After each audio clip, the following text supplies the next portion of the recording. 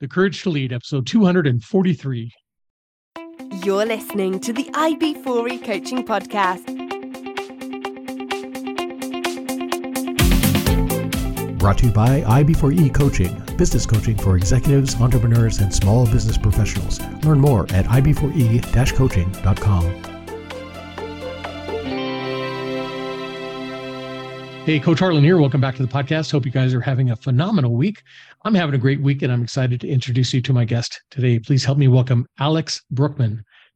Alex Brueckmann is a board director, strategy facilitator, speaker, and author. He works at the intersection of strategy, leadership, performance, and empowerment. Alex's new books, Secrets of Next Level Entrepreneurs and The Strategy Legacy, have received near ecstatic advanced praise from entrepreneurs, corporate leaders, and leading academics alike. Alex has impacted thousands of business leaders across the world, from multinationals to startups. He holds degrees and certificates in management, leadership, and strategy from EBS, the European Business School in Germany, INSEAD from France, and Harvard Business School here in the US. Alex, welcome to the program. Thank you very much for having me, Harlan. I'm excited to be here. Absolutely. No, we talked the other day, and I'm excited for this conversation. I love where you talk about the intersection of strategy, leadership, performance, and empowerment. I'm seeing like a Venn diagram, right, where the four circles overlap. And it's at that point right in the middle, that diamond right in the center. That's where the magic happens. But at first, you have to have those pieces actually working in your business, right? And it's very simple to think you have them working and not digging into your reality deep enough, because what you might find could scare you or you don't like it. So far too often we just think we are really good when it comes to empowerment or really good when it comes to leadership.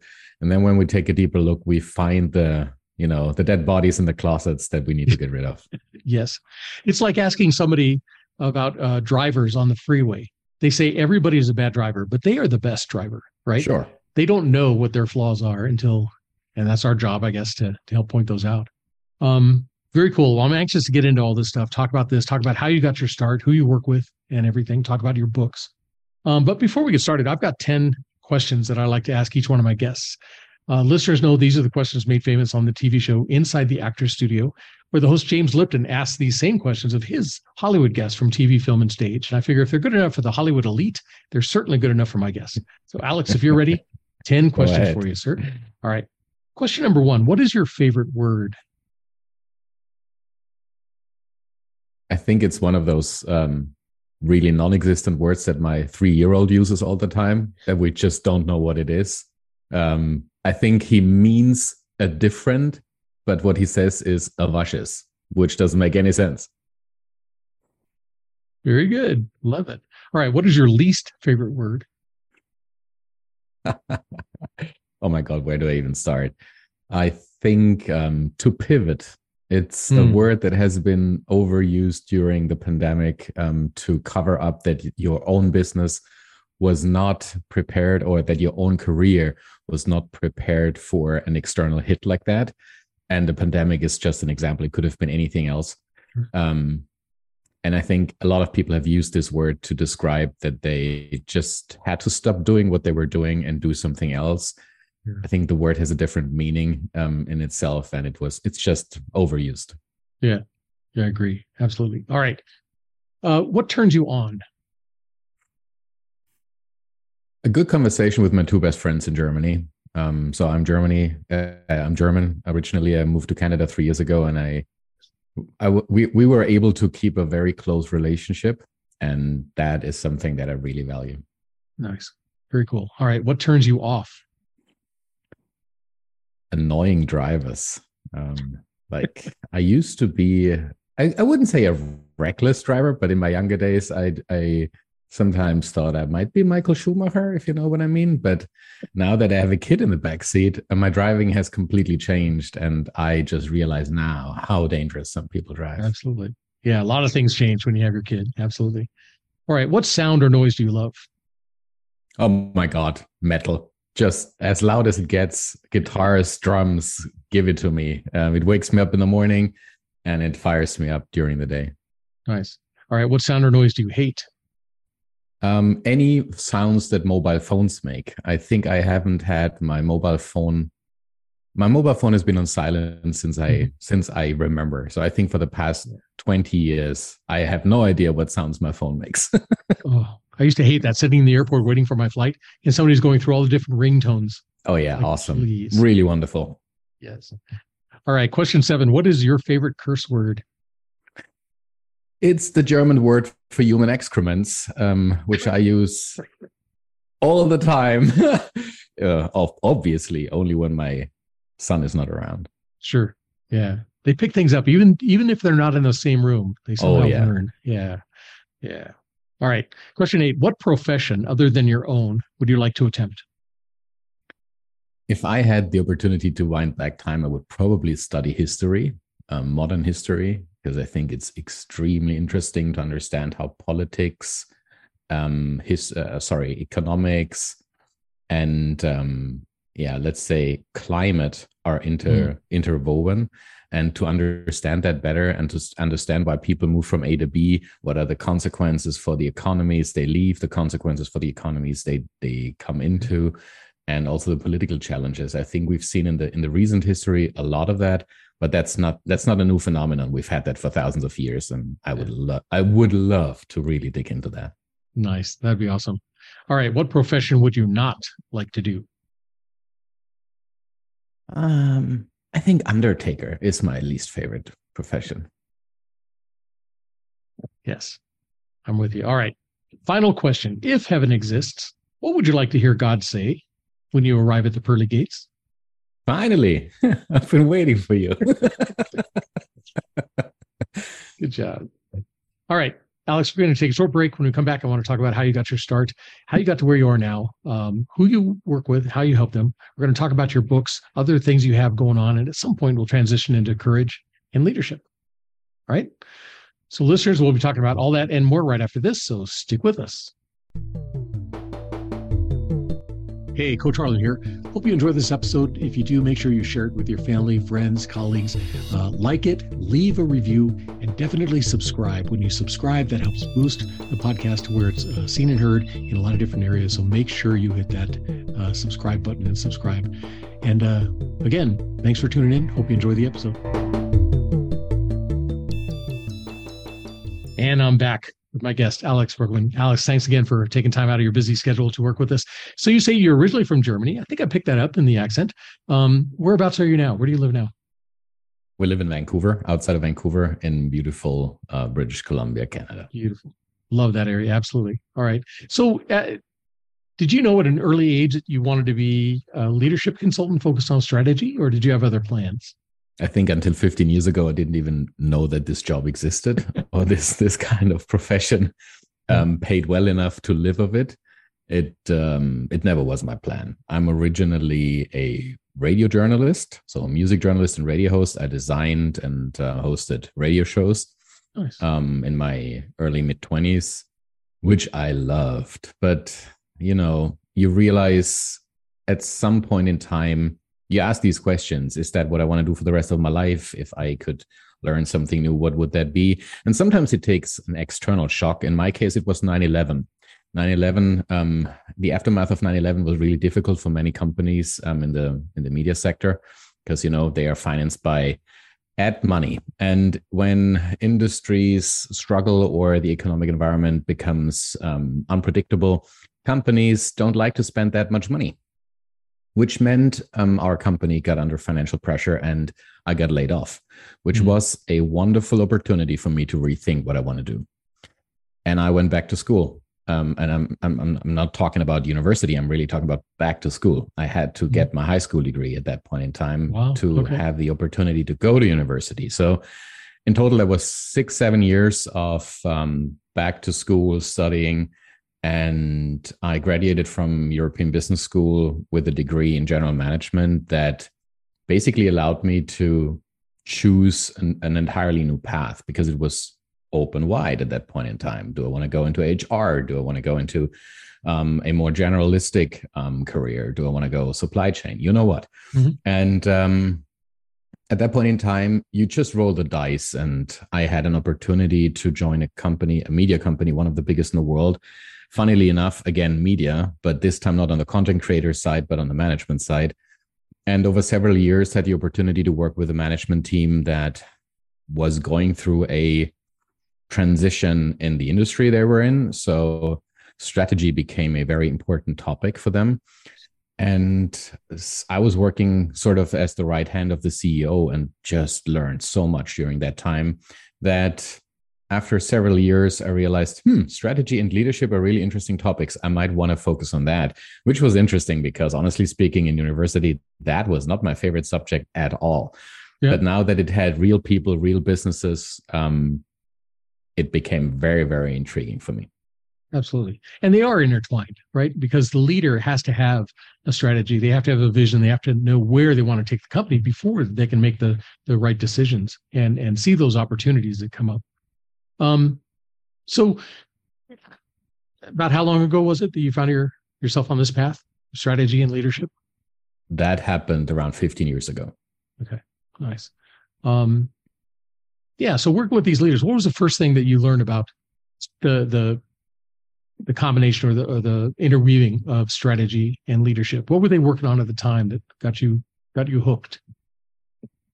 I think the first lively memory that I have of that time is how difficult it was to bring especially middle management over to, let's say, the visionary side of things, to embrace a new reality that was not a vision, it was there already, but just having them embrace the reality was already difficult, let alone helping them see how the business needed to change over the next 3 to 5 years. And that role of middle management, it was hard for me to accept that they can make or break a business. They can make or break a strategy. It doesn't even matter how visionary the C-suite is. If they are unable through leadership to bring the rest of the middle management with them, it will be very difficult to almost impossible to really change the company. Absolutely. Yeah. And we talked earlier about alignment, how important it is to make sure that all your leaders are aligned, even your managers. There's that kind of strata. You've got the strategic thinking above, and then the tactical, right? The application of that strategy or the implementation of that strategy. If you don't have all those pieces aligned, nothing's going to happen, right? I worked at one company where in the big meeting with the leadership team, all the VPs sitting around the table and everything, everybody's shaking their head. Yes, this is what we're going to do. Yes, it's going to be great.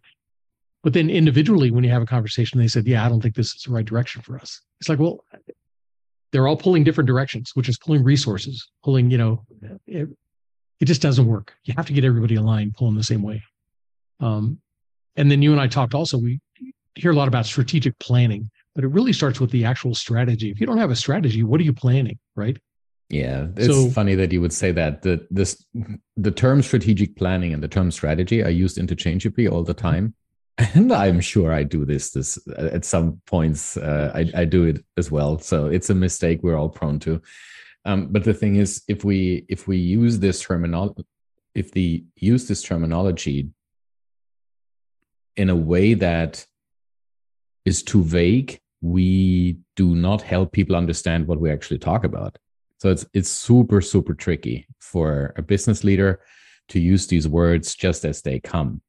It's important that you define terminology for your business. So for example, when you use the term strategy, what you actually should refer to is the vision you have for your business and the priorities that you set for the business.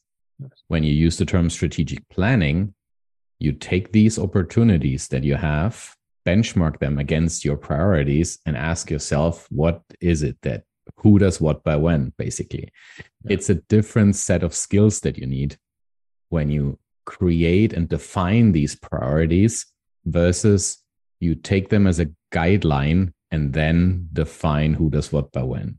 So one is external. The strategy looks to the outside. It looks to clients. It looks to market. It looks to opportunities in the future. It is uncertain by nature versus strategic planning, which we need sort of as human beings because we don't like the uncertainty.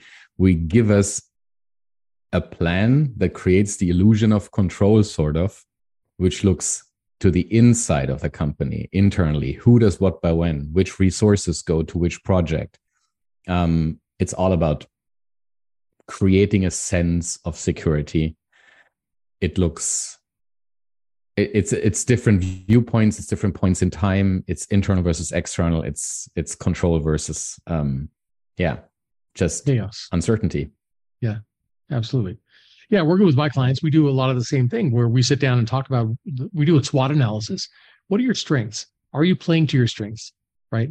Weaknesses. What should we be looking at to help build, new strengths? What are the things that you don't do quite as well as you should, or don't take advantage of that you should? And then those opportunities that they should be at. I know you said you didn't like the term pivot, and I agree with you. It's totally overused. But when things like that external hit from COVID happens, you should just look at what are our strengths? What can we do with these strengths, right? If this is blocked off to us, what else are we good at that we can continue doing? It's not really I understand why they use the term pivot, but really it shouldn't be a surprise to you. You shouldn't be, knocked off your feet by this. It should be something that, hey, we saw something like this could happen, so we have a plan B in place. I agree. Interesting. So some of the clients you work with, do you work with a certain niche, or is it a certain size business? Who do you work for? Honestly speaking, most of the business that I work with are 9-figure businesses or larger, because they have the need to align an executive team and their business strategy, bring this all together, align their resources in the best possible way. That should not mean that smaller businesses don't have that need. But very often what I found is that these businesses are not the right type of customer for me personally, be it because their time horizon doesn't match my philosophy. So strategy and leadership is not a workshop. It is a process that you go through that takes time to embrace. Mm-hmm. And some companies understand that and others don't. And that doesn't have to do with company size, of course, but the more professionally a business is being run, the more people understand that aligning leadership and strategy, first of all, is necessary. And second of all, that this is not a one-time workshop, but a process that takes time and several interventions and several approaches, ranging from workshops to training to coaching. And these are very, very different in nature. Mm-hmm. So that's the type of company size I work with. Industry-wise, it ranges from pharmaceuticals to automotive to manufacturing. It's basically, it doesn't really matter, because as a facilitator, I don't even pretend to understand your industry or your business. And the good thing is I don't have to. It's actually even dangerous if I understand the industry too much, because I get biased, and it's very tempting to ask guiding questions, which I shouldn't do. So my job is not to tell you what to do. My job is to come into a company and create the space where you and your executive team can take the decisions that bring the company to where you want it to be. Nice. Yeah. I love that you brought that up, because you're right. As a coach, consultant, I don't have to know your business, and I shouldn't know your business, because I'll start driving you the way I think you should do things. Right. I want to look at what you do and are you being efficient at it. I can bring expertise from other industries that I've worked with. Say, hey, I saw them do this over here, this way. In this industry, they did it that way. Make recommendations and stuff. But really, it's trying to get them to use what they have as efficiently as possible. And you're right, this is not a one and done. These strategic meetings should be ongoing, right? Any plan you put together should be something that is a living document. My clients, we go over it every quarter. Did we live up to our plan that quarter? What did we do? What should we do differently? Right. And then what are our goals for this quarter to make sure we're still on track? And looking at that big goal. Is that really where we're headed still? And things change. In insurance, we hear if you ever have a life event, review your insurance, make sure it covers everything, right? You buy a house, you get married, you have a child. You want to relook at that, revisit it to see, is this covering us? Same thing with that strategy. If you have a change in strategy, if you acquire a smaller business, look at it. Does it give you other opportunities that maybe weren't available when you first put the plan together, and then revisit? Yeah. That's exciting. I like that. I like that stuff. Very cool. Let's talk about your books. You've got a book out currently, right? The Secrets of Next Level Entrepreneurs. Tell me about that book. How did that come about? That is an interesting book because I didn't write it on my own. So I see myself as curator of great ideas sometimes. So, and that book is a manifestation of that. So it's the physical product that came to life at the back end of a 3-day summit that I ran more than a year ago, with more than 40 speakers from across the world. And 9 of these speakers, I asked whether they would be willing to co-create that book with me. So we took the conversations that I had with them during the summit as a jump-off point to create chapters for that book. So in total, you have 11 chapters in the book, and nine of which were contributed by really, really interesting people. Some of them absolute luminaries in their space, like Dr. Herman Simon, who is the world's foremost expert on strategic pricing. So we talk about strategic pricing in that current high inflation environment that we're in. It's a very actionable book. So it's not a theoretic textbook, but actually every chapter comes with very specific things and advice that you can put into practice right away. So the book is structured in 3 themes. One is around hard skills for business leaders. One of them being understanding what strategy is, understanding what strategic pricing is. The second theme is all around leadership and creating a culture that helps organizations through challenging times. For example, very specific, a chapter on how do I deal with conflict in my organization? What do I do? How can I reframe? How can I use conflict in a good way?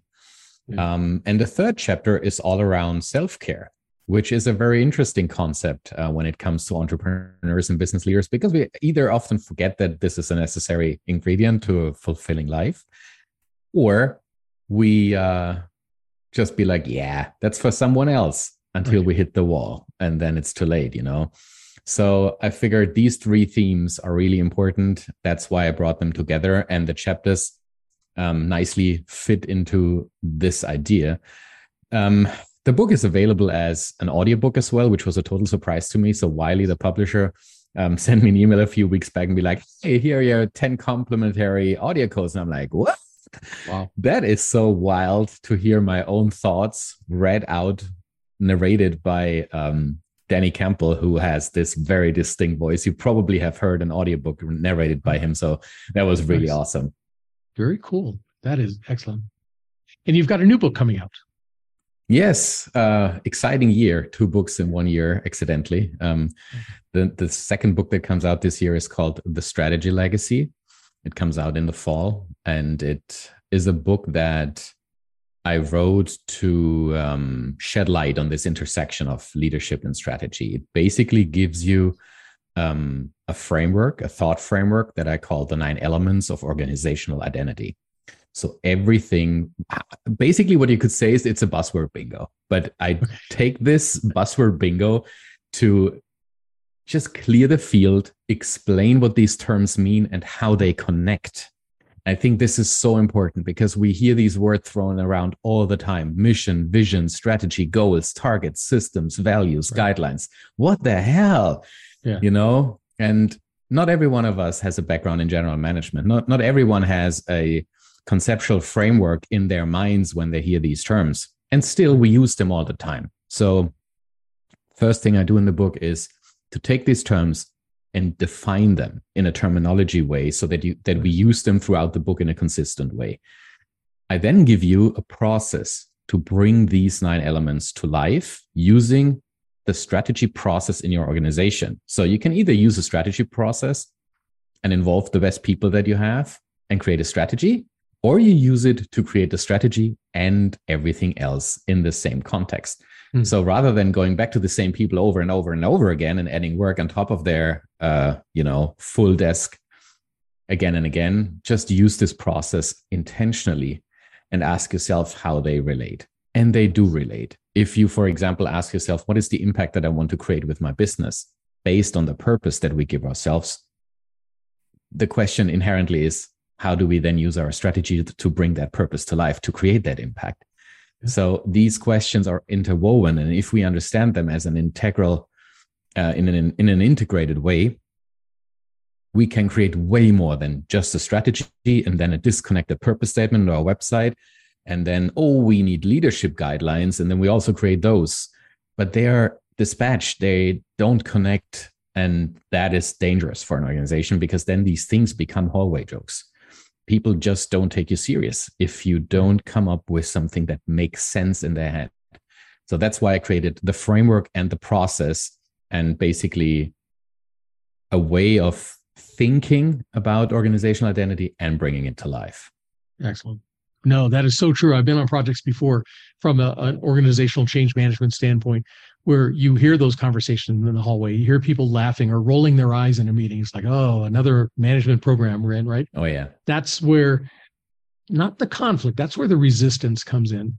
And I always tell the leadership teams I'm working with, look for that pocket of resistance and dive into it, right? You want to understand what you're missing, because that's what they're telling you is, this doesn't make sense to us. You've missed something. There's a disconnect somewhere. If there is some resistance being shown, don't take that as a bad sign. Take that as a good sign and dive in and figure out what that is. As long as people still talk to you about what they think is missing, it's not too late. Resistance happens when people feel they're not listened to. Yeah. And they just slowly, back out and disengage, and they leave. I've seen a lot of companies too, where they'll give their sales and marketing strategy to this company, and they'll give their vision strategy to this company, and they'll give this to them, all of them to put together what we need. And then they try to pull all those pieces together, and they never fit. They never fit. Frustrating.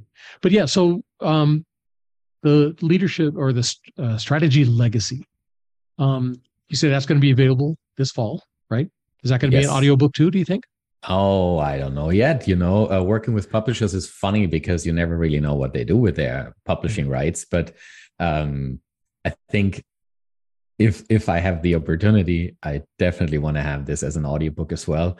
I had so many people reach out to me on LinkedIn and being like, "Yeah, so it's available as an audiobook. That's so cool. I have this long commute in the morning, and I always listen to audiobooks. I have this Audible subscription, or God knows what it is, right?" Mm-hmm.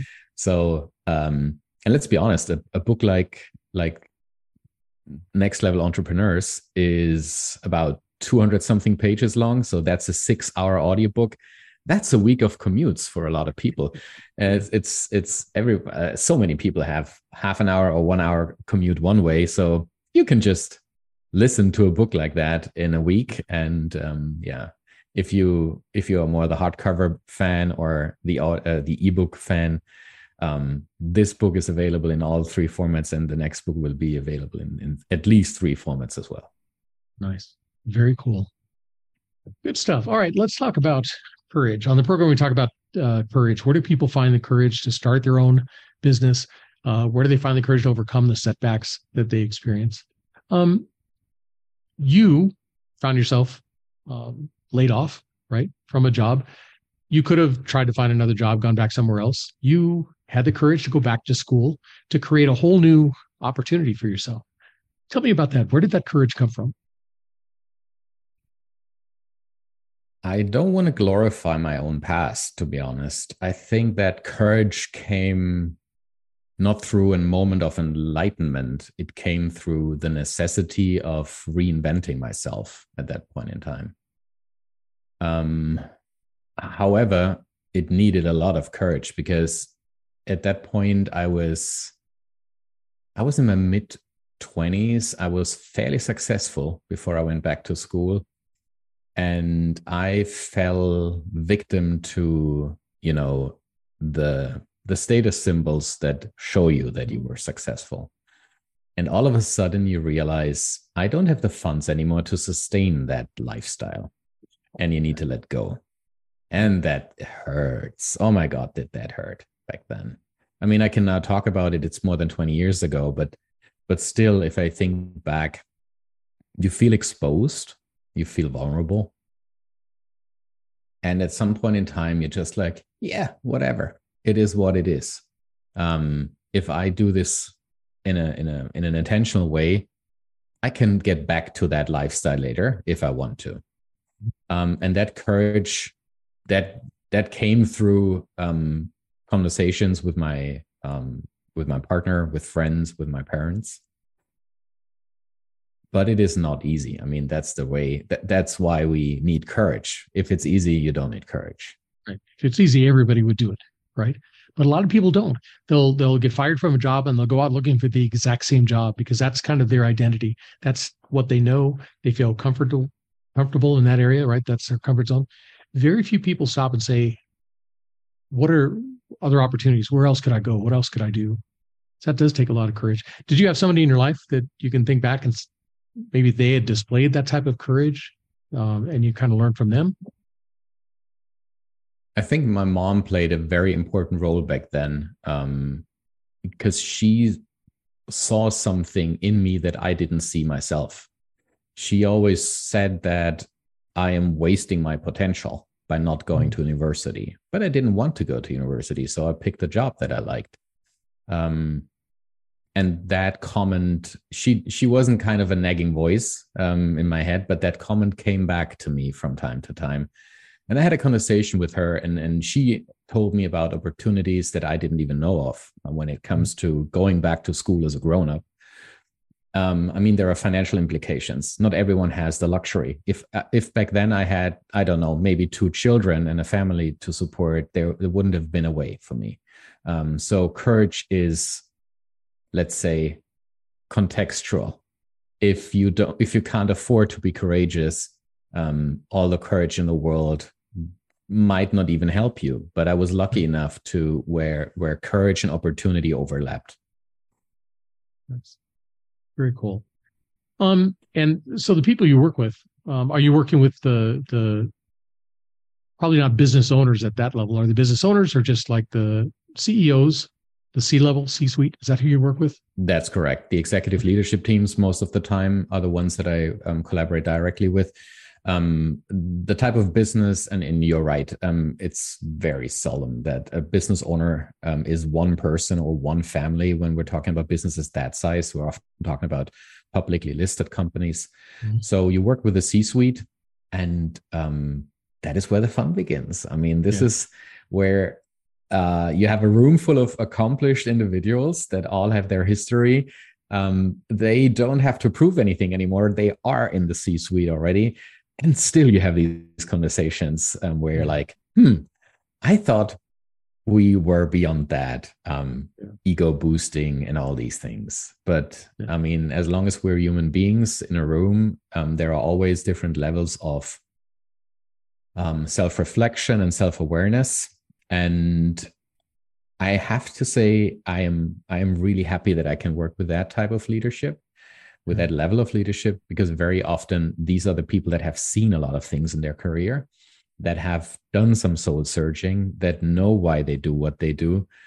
So it's a very rich environment that I can just throw the seeds on, if you know what I mean, and then be the gardener that helps these seeds grow and helps the conversation create the magic. Nice. Yeah, I work with small to mid-sized companies. Those are a lot of individually owned or family owned, which brings a whole other dynamic to the table. But still, with some of the executives, when I was a consultant, you have these executives that get into these C-suite positions and they think, now I can make my changes, or here I'm coming in with my ideas. But you're right, the terminology they use, they think they're saying the same thing everybody else is, but their thoughts on definitions are totally different. We used to have to do what we called a crosswalk, kind of like you're talking about. Here are all the terms we're going to use, and here's what they mean here. Regardless what you used out there, this is what they mean right here to get everybody on the same page.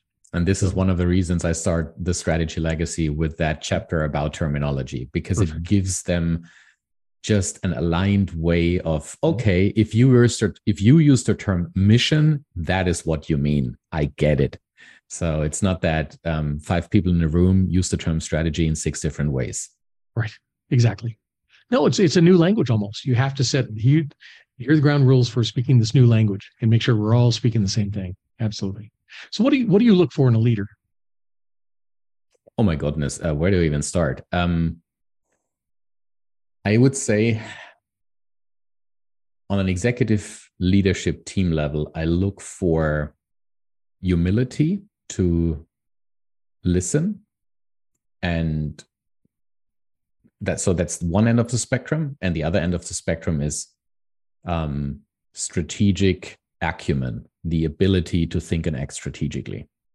And if we bring those two together, we can formulate the desired future of an organization in very precise ways and be humble enough to accept that we're not there yet, and then create the way forward together, co-create it, rather than one leader at the helm screaming this way and everyone else follows. We can co-create something which just multiplies the leadership afterwards. Because, you know, if you run an enterprise with 10,000 or more employees, it's basically impossible that you know everything, and no one in the organization would actually think that you know everything. So if you pretend to and be like, here we go, that's the direction, I know the way, everyone is like, wait a second, this world has become a bit too complex for one person to pretend that they know exactly where we should go. So once you make it a team effort, an executive team effort to create a strategic framework for the organization, you can then use the entire leadership of the organization also in the middle to create your strategic plan, which then everyone can rally around, understand how they contribute to the big picture, and then execute that plan. I think these are the two fundamental characteristics or qualities of a leader in our day, time and age. Nice. Yeah, and I think you do have to have that one clear, compelling vision that everybody can see and understand and rally around to drive. That's not always easy. You know, people may have, you've got a CEO who has a kind of an idea of where he wants to go, but he's not crystal clear on it. Do you work with them one-to-one to help them clarify that vision? I work with them one-on-one. I work with the teams. It's not necessarily a good thing when a CEO has a fully fledged, let's call it, vision of where they see the business in a few years. If they have a rough idea, that's enough. We can clarify that vision together with the rest of the executive team, because everyone in that team is there for a reason. They have something to contribute. They are brilliant in what they do. So let's listen to them. And very often when we have these conversations, you see light bulbs going on over the heads of the CEO or anyone else in the C-suite when they realize, yeah, exactly. What you just said was the missing piece in my thinking. And you bring these puzzle pieces together. And very often it's more than the sum of the individual pieces that they create, which I love. Yeah, love that.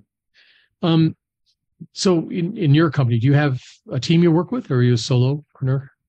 I am solo right now. I used to run a business in Europe that I helped build from the ground up, which is very, very exciting to see a business grow, to hire employees, to expand your reach, to serve larger and larger customers. When I transitioned from Germany to Canada in March 2020, and we all know what happened in March 2020 was the beginning of the total chaos. Right. I did not really have the opportunity to decide, do I want to rebuild that business that I had in Europe? Do I want to go solo? At that point in time, I had an 8-week-old baby, and that was my entire focus. And I was running a one-man show at that point in time already, and I just kept it that way. And it helped me to set aside enough time to write books, which is extremely difficult when you run a company with a larger team, because they need you, they need something from you. And I just could decide not to work and to write, which gave me the freedom to create all these assets that I can now use to help people understand my thinking, to help people align in their organizations. And that is very valuable. I definitely feel lonely from time to time in my business. So running a one-man show or being a solopreneur can feel lonely from time to time, especially when you're writing. It's you, your computer, and nothing else, you know. Yeah. But that doesn't mean it needs to stay like that forever. At some point in time, I might start to create a larger business again, but that is for some time in the future. Yeah. So you had your team in Germany. If I was to bump into any of those folks who used to work for you, if I was to bump into any of the folks that you currently consult with and ask them what type of leader you are, what do you think they tell me? What kind of leader are you? I did a lot of these 360s in my life, so I have heard firsthand what people think the type of leader I am. What they value in me is my direct communication. I don't beat around the bush. I tell people what I think.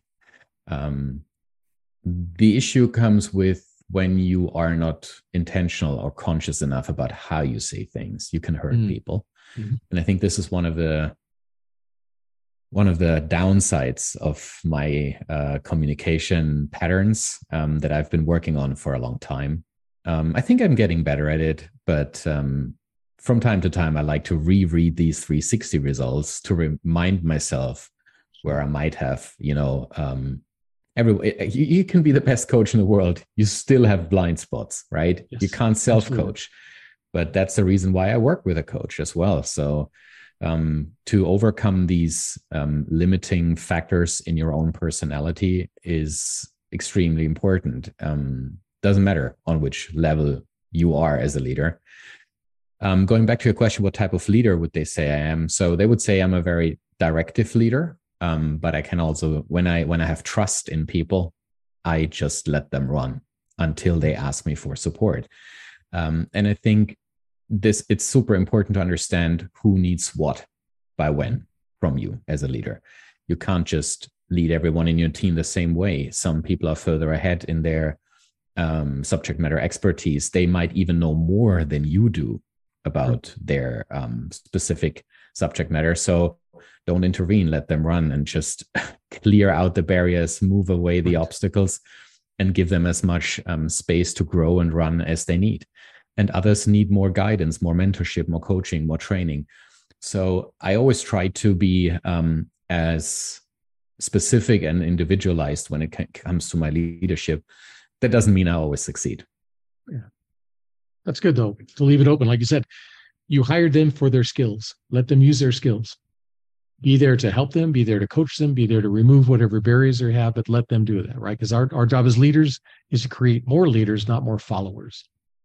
I actually would like to add something. I didn't necessarily hire people for their skills. I often hire people for their potential, not necessarily because of the skills that they brought. Because the industry I operate in is not an industry that you can learn in school. There is just no formal education for that industry. Yeah. So there is something that you need to see in people. It's their potential, it's their mindset, it's their approach to collaboration and to work in general that qualifies them. The skills you can train, and the industry they can learn. So that's probably my 5 cents when it comes to hiring. No, I love that. Absolutely. Yeah. Knowledge and skills, right? Knowledge is book learning. Skills is the application of the book learning. You can teach that stuff. If you get somebody that fits your culture, somebody that shows that potential, yeah, that's the hire. Very cool. Love that. So what's next for you? You've already done a bunch. You've got your new book coming out this fall. What else is on the horizon for you? Guess what? More books. I'm currently writing on my 3rd book. It's a very different type of book again. I'm shedding light on one of these terms that have been thrown around so often and misused so often, especially in a corporate environment, that I wanted to dig deeper into that topic and approach it from an individual perspective, a team perspective, and an organizational perspective.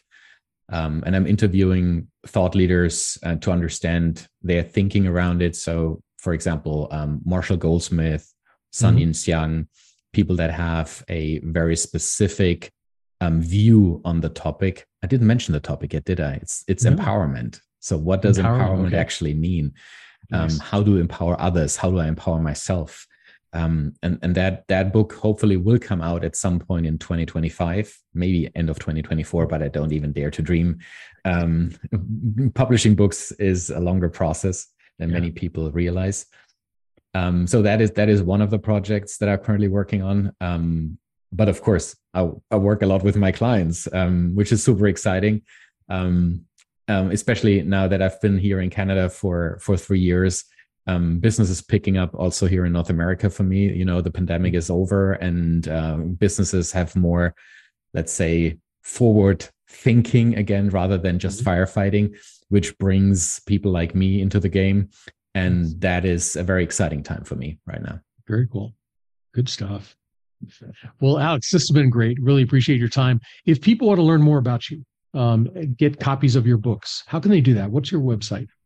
So the book is available everywhere where you buy books, in your favorite bookstores or in your favorite audiobook store or your favorite ebook store. For example, the big ones, but not only there.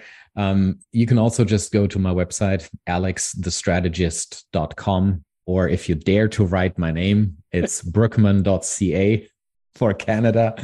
There is a lot of free resources on my website that you can benefit from. Obviously, I would love for you to buy the books and read them and take value from them. Absolutely. And you're active on LinkedIn, correct?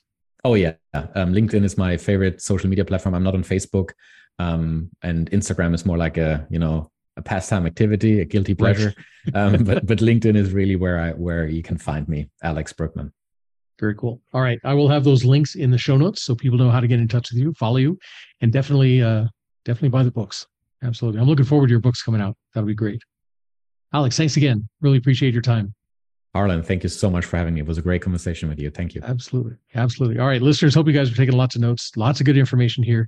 If you are in the C-suite, definitely consider how you use these terms and use them correctly. Pick up the book, Secrets of Next Level Entrepreneurs, and the new one, The Strategy Legacy, coming out this fall. And share this episode with your family, friends, and colleagues, and stick around. There's always more coming. And that's it for me, Coach Harlan, saying so long for now.